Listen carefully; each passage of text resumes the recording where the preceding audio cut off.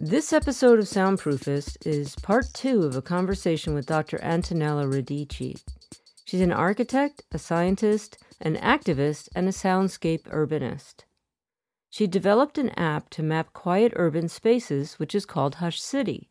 We discussed this app in episode 4. Antonella also wrote a pocket guide to sound walks, which you can download from her website at opensourcesoundscapes.org. A sound walk can have different purposes, which we'll discuss in this interview. To me, sound walks seem like a good way to observe, experience, and quantify the acoustics in an urban area. I wanted to get the lowdown. Just what exactly are sound walks? And what do you actually do on a sound walk? And how do you organize one? Let's hear what she had to say. I have some questions about the different types of sound walks, and you had 3 main categories. One was civic and political, another is educational, and the third category was for research. And I know you do a lot of sound walks. I was wondering what type of sound walk of those 3 types I just listed is the type that you do the most, and why? Thank you for the question. If I may, I want just to quickly mention why I wrote the Pocket Guide to Sound Walking, and why I defined these 4 variations framework. The method of sound walking was born in the 60s of the past century, and mainly a sound walk could be any excursion whose main purpose is to listen to the environment.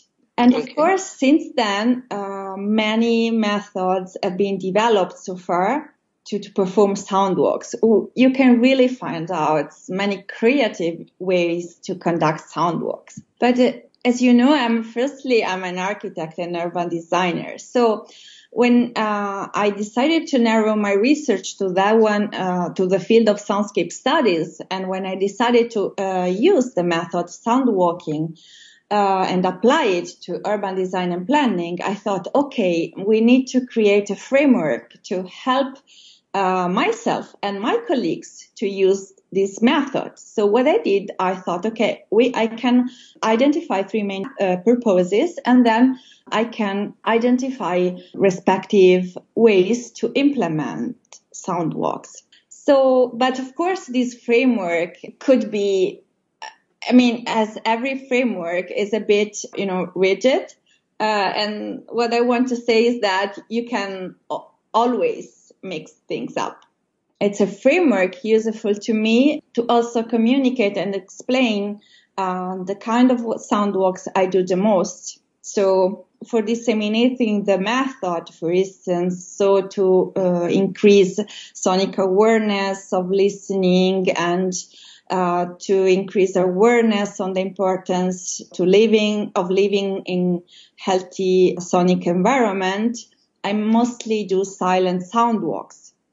When I'm asked to train for soundscape action research, for instance, I do mostly commented sound walks with simple evaluation points. And when I do, or I'm asked to apply the method for research purposes, so for developing a deep evaluation of the soundscapes of certain areas under investigation, I do either solo sound walks or sound walks with complex evaluation points. So no matter what kind of sound walks I do, I always predefine a route before the sound walk. So upon the activity, I always explore the area. And so basically I do a solo sound walk to explore the area, identify the main listening points. Then if we go for a silent sound walk, we walk in a line, possibly in silence, on the predefined route, and then we stop to each of the listening points. We focus on listening to the environment, and then we move on to the next one until the end of the sound walk, where we have a group discussion.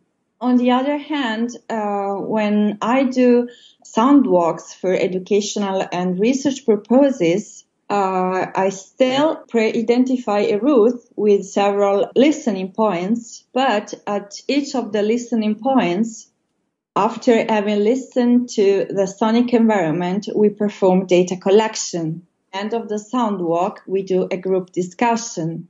So just to sum up, how I lead a sound walk is always by giving an introduction at the beginning of the activity. Then we start and we walk through the predefined route.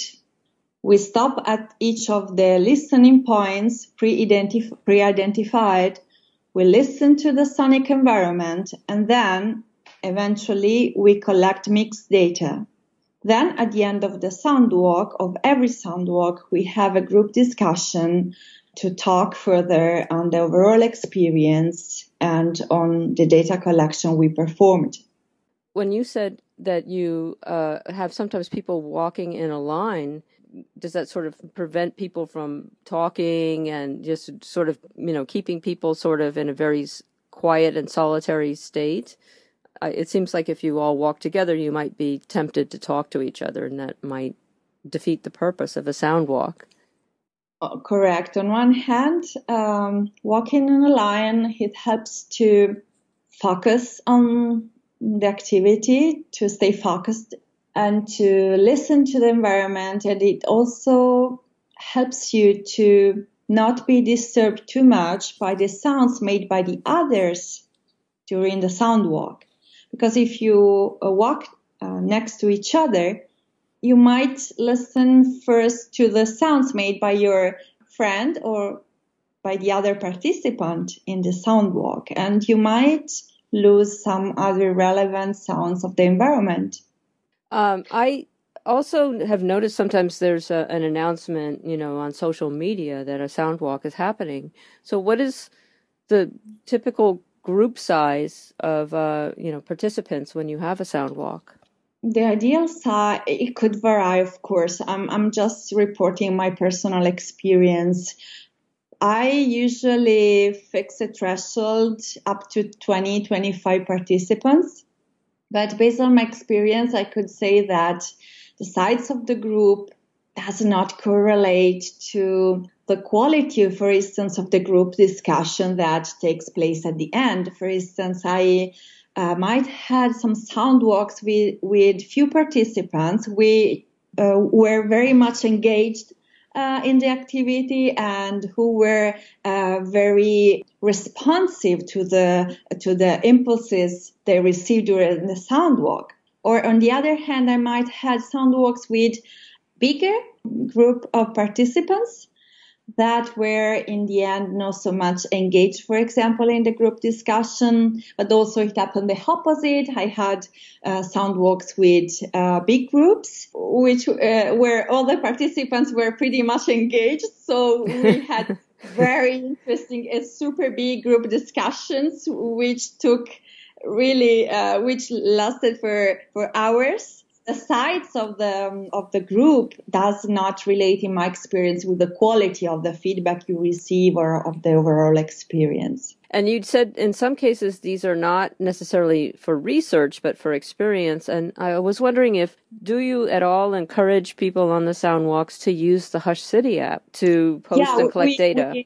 We also do sound walks, and we use the Hush City app to collect data. We did it, for instance, in Rotterdam at the beginning of September. We did it still in September when we did a sound walk for the Berlin municipality within the framework of the next Berlin Noise Action Plan. Yes, of course, it's possible to use it. What I would like to recommend is when you use the app, within the context of a sound walk, it's always important to stay in silence while you use the app, because of course the first data collection you will be asked to implement is audio recording. If you forget about it, you might end your recording yourself talking or other participants talking. So just be careful when you record the sounds. by using the app.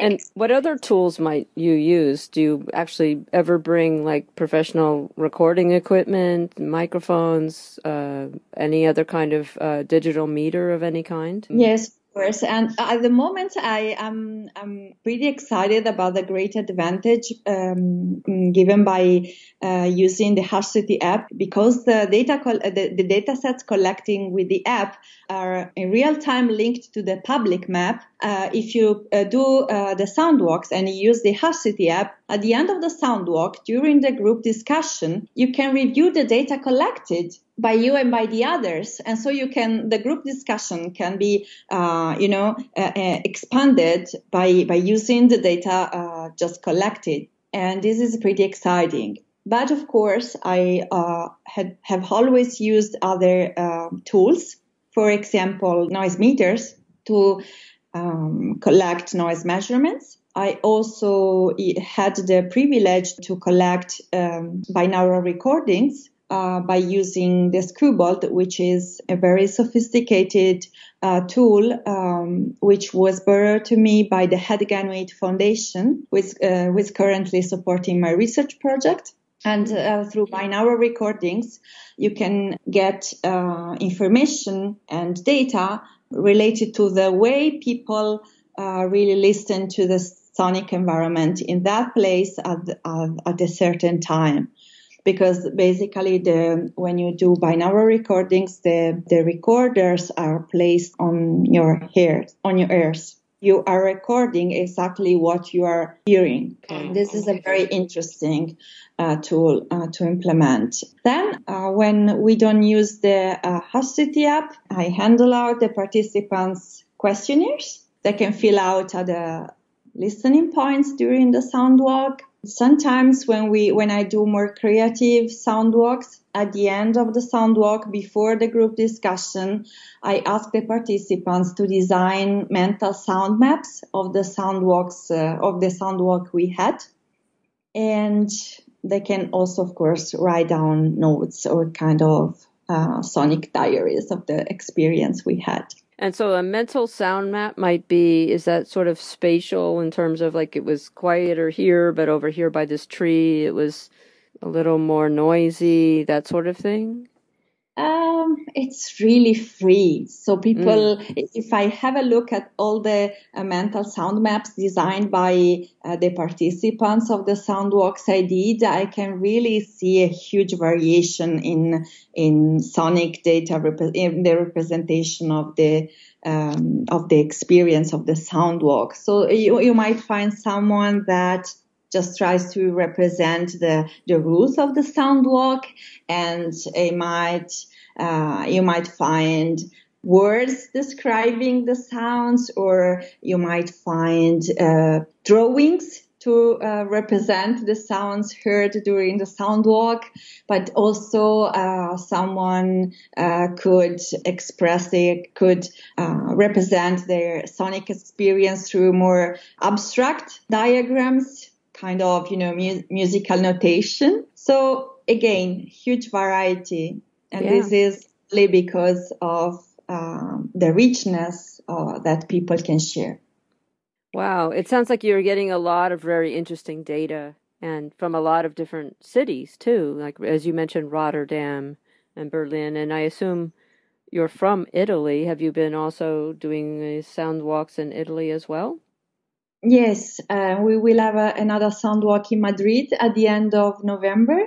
And I won't take the opportunity of this conversation we have now to thank all the participants, both in the Soundwalks and in the HashCity project.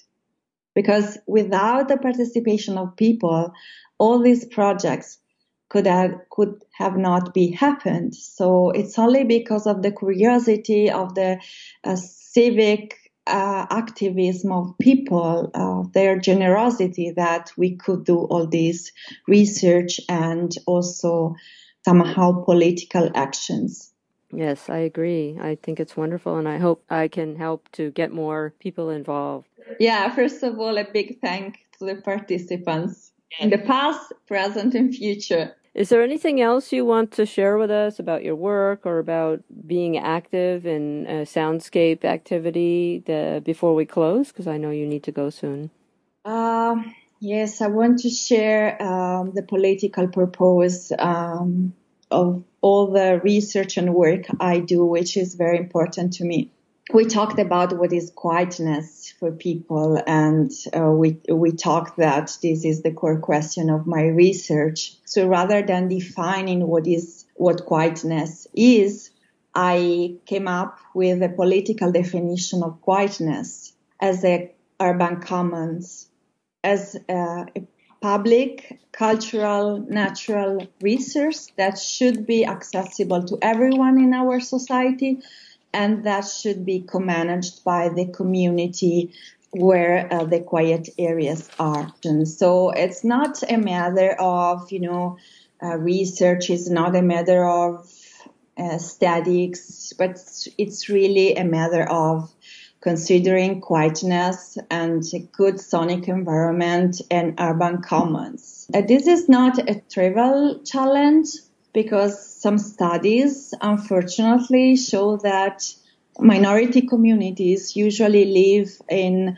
neighborhoods affected by high levels of noise pollution. So in my research on quiet areas, in my search for finding a way to protect quiet areas, in parallel, I'm trying to raise awareness on the importance of having the quiet areas accessible to everyone and not only to wealthy people. Absolutely. I agree. And there is definitely an economic component, as you say, to living in a noisy area versus not noisy. Well, I really want to thank you for your time today. And it was great. Thank you for having me here. Sure. And thank you so much for developing all these tools and processes for us to collect this data and participate in civic research. Even if we don't have a background in science, we can still be a part of this. So thank Absolutely.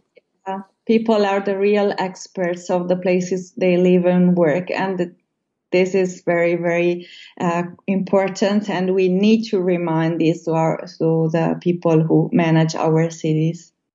I'd like to thank Dr. Antonella Radici for sharing her knowledge with us.